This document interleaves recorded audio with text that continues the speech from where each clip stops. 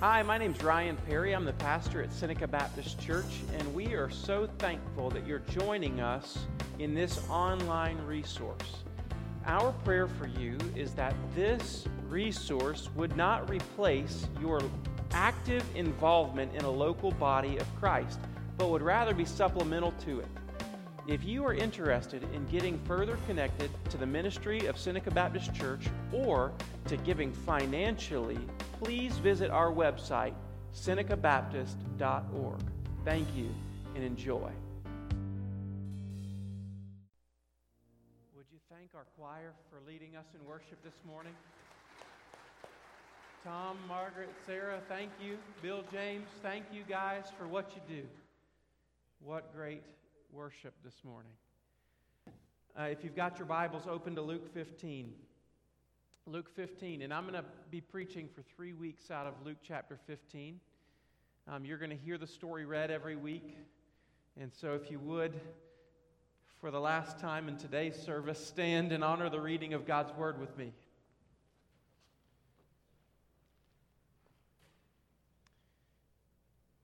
Now the tax collectors and sinners were all drawing near to hear him, and the Pharisees and the scribes grumbled, saying, "This man receives sinners and eats with them." So he told them this parable.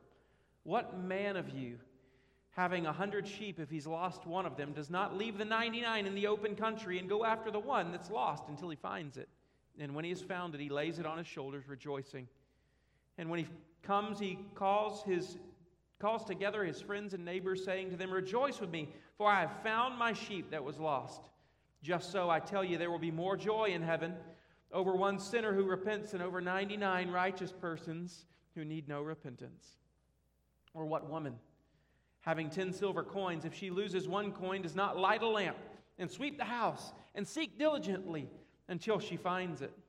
And when she has found it, she calls together her friends and neighbors, saying, 'Rejoice with me, for I have found the coin that I had lost.' Just so, I tell you, there is joy before the angels of God over one sinner who repents."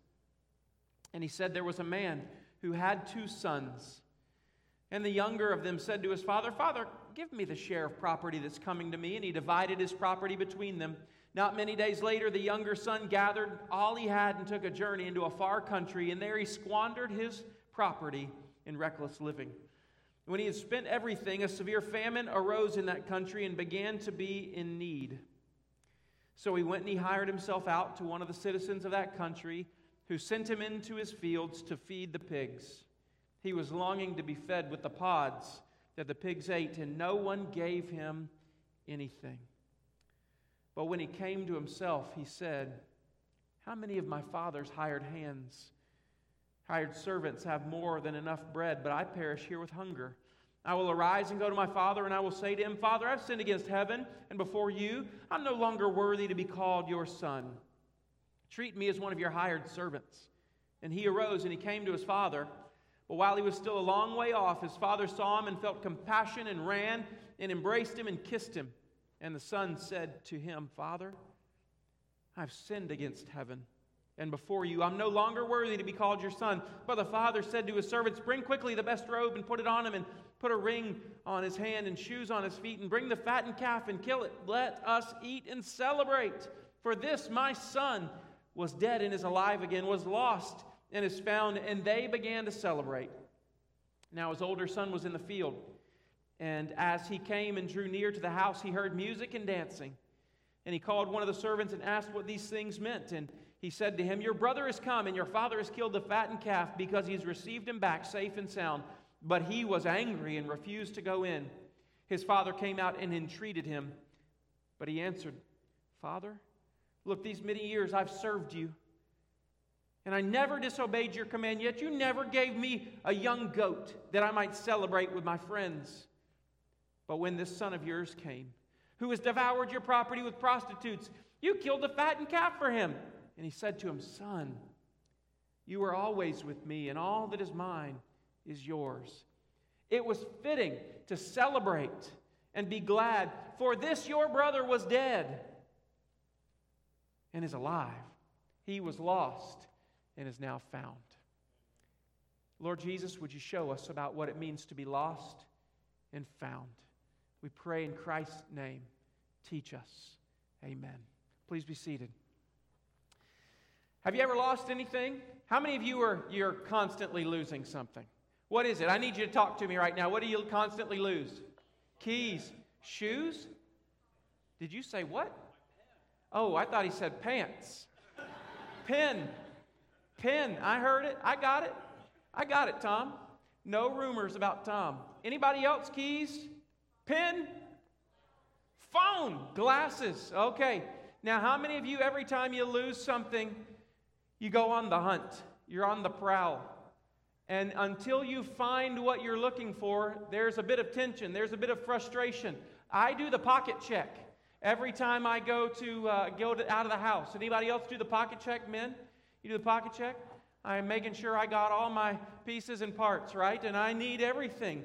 There's frustration and there's joy. And I want you to see in the text today that there are 3 parables that actually tell one big parable. And you'll see this idea, this theme of lost and found. Lost or found, those words are used some 15 times in this passage. And so I want you to see, we're not going to walk through every verse, every moment, but I want you to see there's a lost sheep in verses 3 all the way down to verse 7. There's a lost sheep, and that sheep, we find out, is lost in the wilderness. And there's a lost coin in verse 8 all the way down to verse 10. There's a lost coin, and that coin is lost in the woman's house. So I want you to see in the parable of the lost sheep, there's a shepherd who has 100 sheep. 99 of them are in his fold. He counts, does his count at the end of the day, and he says, oh no, I got 99. I'm supposed to have 100. And so what does he do? He leaves his sheep in the wilderness. That word in the open country is the Greek word eremos, and it means wilderness or desert. And as we were in Israel just this past March, you'd walk through Israel or drive through Israel, and out in the middle of nowhere, on the sides of these hills, you would see flocks grazing, and then a red dot or a blue dot following right behind those sheep, and they were the shepherds. They're watching their sheep. You see, the shepherd has lost a sheep, and so what does he do? He goes looking. A sheep is valuable to the shepherd. The shepherd doesn't want to lose the sheep, but he has. There's a lost sheep. And then in verses 8 to 10, there's a lost coin. This silver coin was equal to a day's wage. That's a good bit of money for a working family. And so this lady has 10 silver coins, and she's lost one of them. And so what does she do? She tears the house apart until she finds the lost coin. She's lost something very valuable to her, and she's on the search for the coin. I want you to see the numbers dwindling. There's 100 sheep. There are 10 coins. And in the third parable, it's the parable of the prodigal son. How many of you have called it the parable of the prodigal son before? Yeah? I want to say that I think it's improperly titled. The titles are not in the original text. Like people came up with the titles. I think it's improperly titled. I think it should be better titled The Parable of the Prodigal Sons. There are 2 sons. And it seems as though the father has lost one son. And the difference between the sheep, the parable of the sheep and the coin, and the parable of the prodigal sons is huge. See, the shepherd, he counts, and the woman, she counts her coins. And they find that one is missing. And the search begins. So we know sheep are not the smartest animals. I think that's why Jesus is the good shepherd and we're the sheep, because Jesus knows that sometimes we're not the brightest. Sheep are not the smartest animals. Do you know that sometimes a sheep will just look down and begin to eat, and they will walk and eat and walk and eat and walk and eat, and before they know it, the flock is this way and that one sheep is way over here. They're not the brightest. They'll get themselves into predicaments they can't get themselves out of. Sheep are not the smartest. Possessions sometimes get misplaced. I lose a phone. I lose my wallet. Where in the world did I put my glasses? Oh, here they are. But the son is different than the sheep or the coin. The son comes to his father in verse 11 and he says, Dad, you're as good as dead to me. I don't want you anymore. But I do want something that you can give me. I want my share of your inheritance, that you would leave me upon your death. I don't want a relationship with you anymore. I just want your possessions. And you see the son leave for a distant country to go after something that he feels the father can't offer him. And you see a father grieving, watching his son walking away.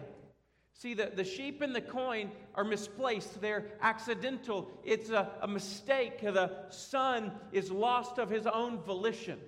Do you hear me, church family? Do you feel the angst and the frustration and the grief of the father?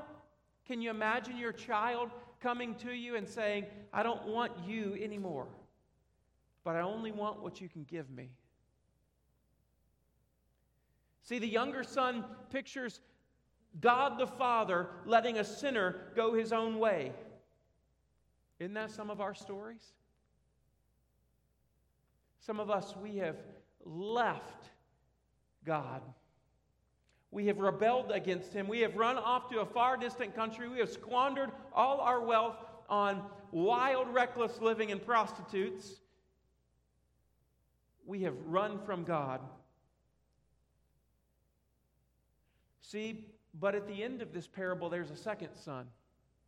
And I want you to see what happens. The first son comes back, and we'll get to that in a minute. The first son comes back, and the father is celebrating, and the son is out in the fields working, doing what a good son is supposed to do.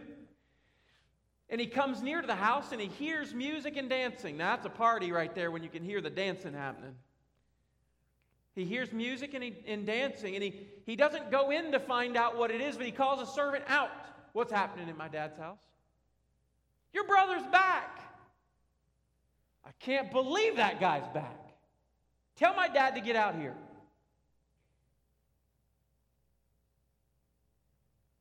Dad, what are you doing? What are you thinking? This son of yours went out and wasted all your money, and now he's back. He's asking for a little bit more, and you're giving it to him. You killed the fattened calf, and you're celebrating. You shouldn't celebrate a son like this. He's right. But the father is.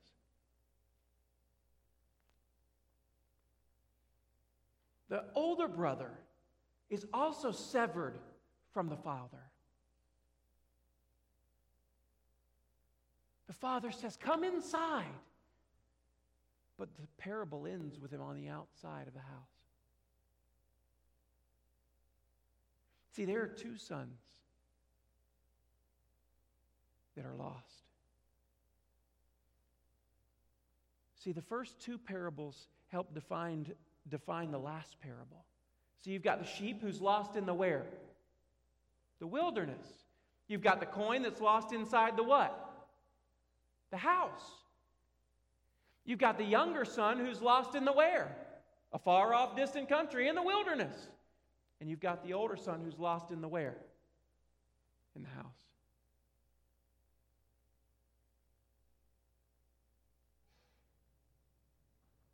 Some of us have stories like the younger brother.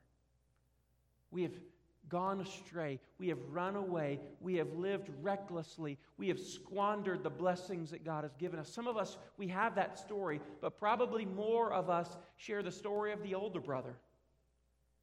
We're more like him than we are like the prodigal son who ran away. Most of our stories is that we've never left the house, yet we're separated from God. And sometime or another, we found that out. See, there's lost people, lost things. But then there's a search that happens. I want you to see the search. In the first parable, the shepherd, he realizes that one of his sheep is gone, and he travels a great distance to find his sheep. He leaves the others, the 99, in the open country, in the wilderness, to go after the one who has gone astray. The shepherd experiences travels a great distance. Then the woman, she's lost a coin. And what does she do? She lights a lamp. And she turns the house upside down. She sweeps everything. She pulls all the couch cushions out. How many of you have found the remote in the couch cushions this week? Everything gets lost in the couch cushions. She pulls the couch cushions out. She pulls up the rugs. She pulls out the refrigerator. She sweeps the house. She searches diligently. She experiences great trouble. And then there's the father. The father has a different story, doesn't he? You would assume that when Jesus starts the third of the parables, that the father would have left the house and said, "Son, where are you? Come back." But that's not what the father does, is it? He stays. But I want you to understand that all the shepherd, the woman, and the father all are portrayals of the Father in heaven. They help us understand the Father's character. And in two of these parables, the owner runs out to find what has been lost. But in the third parable, he stays put. But I need you to understand that the first two, they are actively pursuing. But in the third parable, we know the Father, God, pursues his own in different ways. Have you noticed that the son, this younger brother, he goes out and he squanders all the money, and then he hires himself out to people of that country, and he goes to the fields and he feeds the sheep, and there among the sheep he hits rock bottom. He looks upon the food that the pigs are eating, and he looks upon those pods that the pigs are eating, and he says, "Oh my gosh, I'm so hungry. There's a famine in this country. I'm so starving that I would eat that." And it hits him like a ton of bricks. What am I doing? Have you ever had that moment? The Father can pursue us that way too. See, the father in the story of the prodigal son, he never left the house, but we see that the goodness of the Father pursued him all the way to a different country. He got miles and miles and miles away, but there in his rock bottom moment, he remembered the goodness of his Father and the blessings of his Father's house. And he said, "What am I thinking? What am I thinking?" See, the search doesn't always look the same. Jesus is a wonderful counselor, and he knows exactly what each one of us needs. For some, the Father pursues them and searches in his love until he finds that lost one. And for others of us, oftentimes the Father will stay home. He'll convict us of sin. He'll remind the child of his goodness. And he will wait for the wayward child to return. For some, they need love. They need to experience the love of God, and that is the motivating factor for them to come back to God. For us, it looks a little different. I want to read a passage for you out of Ezekiel chapter 34. Ezekiel chapter 34. This is one of the clearest passages, prophetic passages of what Jesus would do when he came. Verse 11. Ezekiel 34:11 says, "Thus says the Lord God, behold, I myself will search for my sheep and will seek them out. As a shepherd seeks out his flock when he is among his sheep that have been scattered, so will I seek out my sheep, and I will rescue them from the places where they've been scattered on a day of clouds and thick darkness. And I will bring them out from the peoples and gather them from the countries, and I will bring them into their own land, and I will feed them on the mountains of Israel, by the ravines and in all the inhabited places of the country. I will feed them with good pasture. On the mountain heights of Israel shall be their grazing land. There they shall lie down in good grazing land. On rich pasture they shall feed on the mountains of Israel." Listen to this, verse 15 and 16. "I myself will be the shepherd of my sheep, and I myself will make them lie down, declares the Lord God. I will seek the lost, and I will bring back the strayed, and I will bind up the injured, and I will strengthen the weak." God, the Good Shepherd, says, "Many of you have strayed from me. but I've not given up on you. I have not stopped searching for you. Aren't you glad that Jesus didn't give up on you? Aren't you glad that He didn't give up on you like we often want to give up on others? Man, if God gave up on us as fast as we give up on others, we'd all be in trouble. But He didn't. He says, I'm going to travel to a distant country if that's what it takes to come and find you. And that's what He did. Just like the shepherd in Luke 15, he travels a great distance to seek and save that which is lost. He leaves heaven and comes to earth. Just like the woman in Luke 15 who tears the house apart, Jesus goes through great trouble to find you and me. And just like the Father in Luke chapter 15, God the Father and Jesus the Son experience great pain and bear great shame on our behalf so that the lost one might be restored to the Father. The last thing I want to tell you this morning is not only is there some lost things in this parable, there's a search that happens in this parable, but the last thing I want you to see is there is joy in finding in this parable. There's joy in finding in Luke chapter 15. I love this passage. Luke chapter 15. I want you to understand this. I want you to see this picture that God longs to seek and save the lost.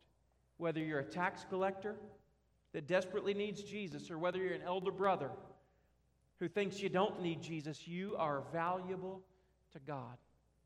He loves you dearly, and He will experience great loss to seek you and to find you. And then when He finds you, He rejoices at the lost being found.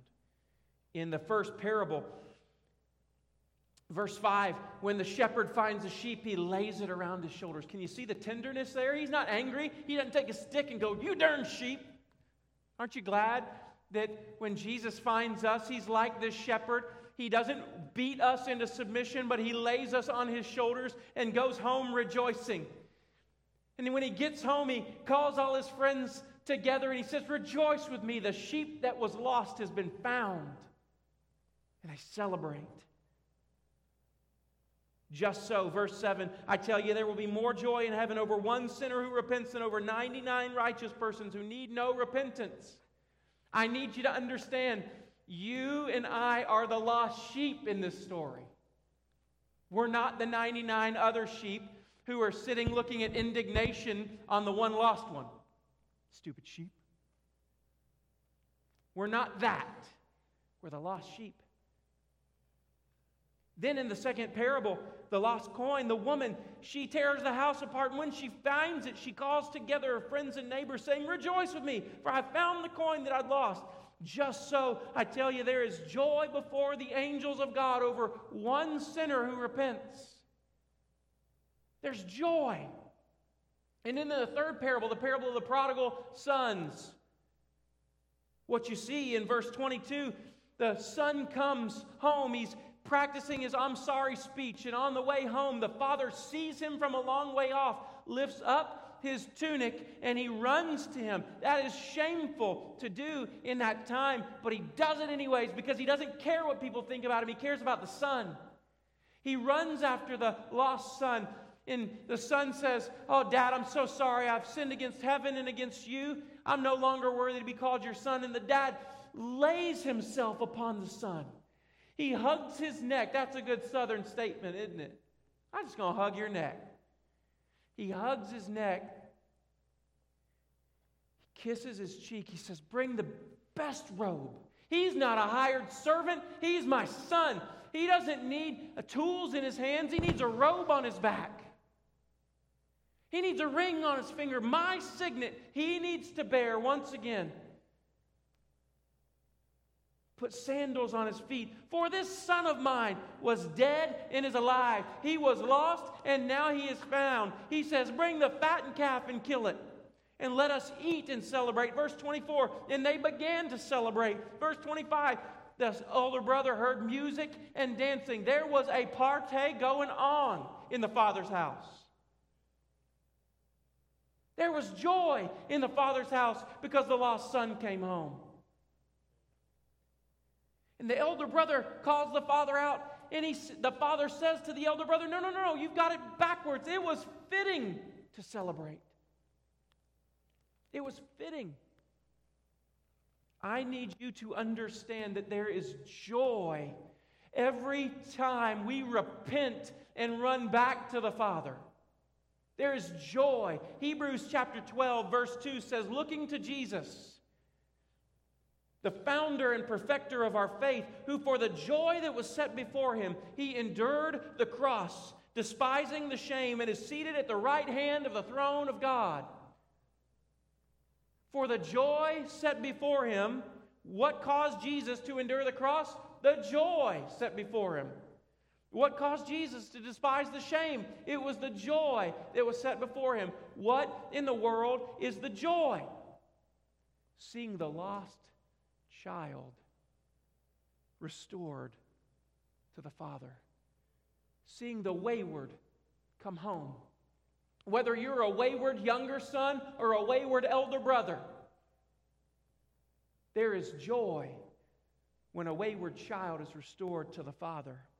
It brings Jesus joy to give mercy to any who are in need. Have you ever thought, man, I bet Jesus gets really tired of me coming to him again. Oh, I sinned again. I done it again. I'm so sorry. And don't you think that sometimes, don't you feel like sometimes God's just up there going, man, when's that boy going to get straight?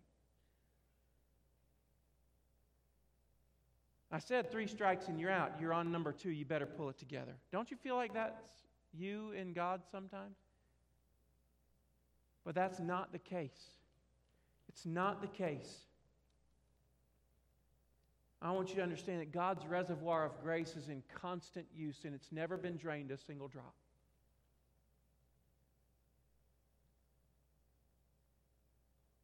I want you to understand that Jesus' joy increases when the spiritually sick and wayward come to him for healing and restoration. His joy increases. It's the whole reason that he came.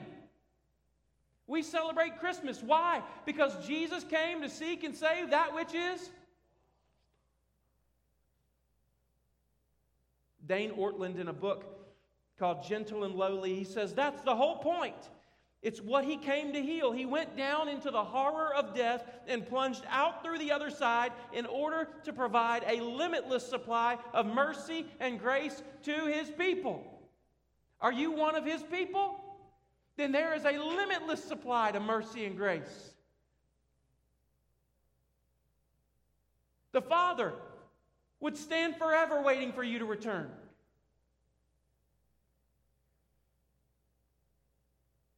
Whether you're the younger son or the elder brother,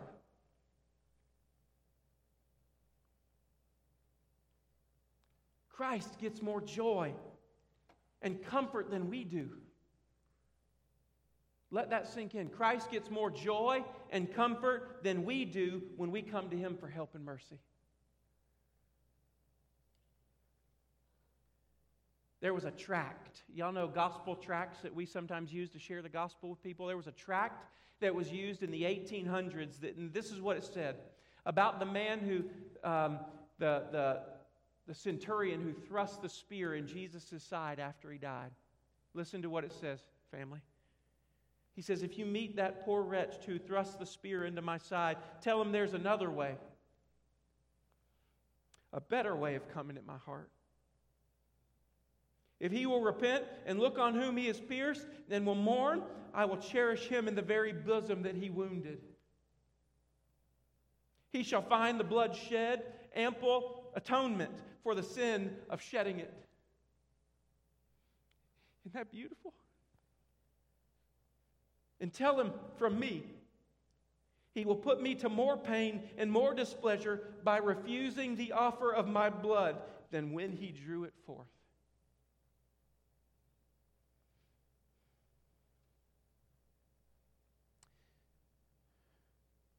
The Father longs to give you mercy. It's his joy to give you mercy. It's the reason He came, to give you mercy, to restore you to Himself through Jesus the Son. Some of you are wayward, and you know it. And I know who you are. You're rebelling. You're angry. Some of you are lost. Some of you have gone astray. Just understand that you can be lost inside the church just as easily as you can be lost in the wilderness. And being lost inside the church is far more dangerous than being lost in the wilderness. Remember, the Father is waiting. Remember, the Father is pursuing. He stands ready with enough mercy and grace to meet the vilest of sinners. Come to Him. Trust not in your goodness. Despair not over your sin. Come to Jesus and let His perfect blood heal your wounds, forgive you of your sins, and restore you to the Father.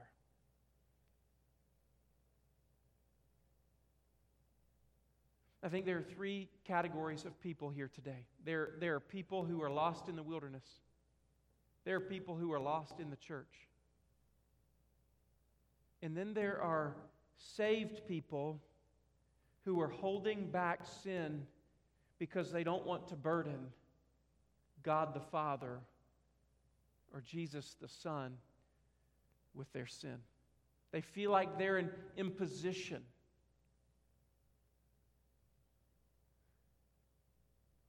And if you're any one of those, your pastor's encouraging you, come to Jesus. Give Him your waywardness. Give Him your self-righteousness. Give Him your sin. And trust today in the one who gave us Christmas, Jesus, the Son, the Savior, the Messiah, who was to come, live a sinless life, die a sinner's death, and raise from the dead for our salvation. I'm going to ask you to stand with me. I'm going to ask you to respond as Tom and our praise team or choir lead us. I'm going to ask you to respond to the Lord however you would respond. Would you pray with me? Lord Jesus, we come to you right now in this moment. I see the lostness in those three parables. And I'm thankful, Father, that what was lost has been diligently searched for and has been found. And you, like the father and the prodigal son, you are waiting for the younger brother to come home.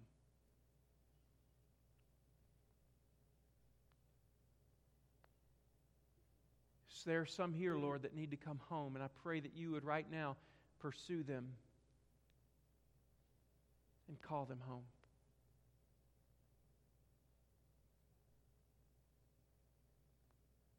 Help us to respond to you, not because we deserve it, but because you're good. In Jesus' name I pray. Amen. As we sing, it's an opportunity for you to respond.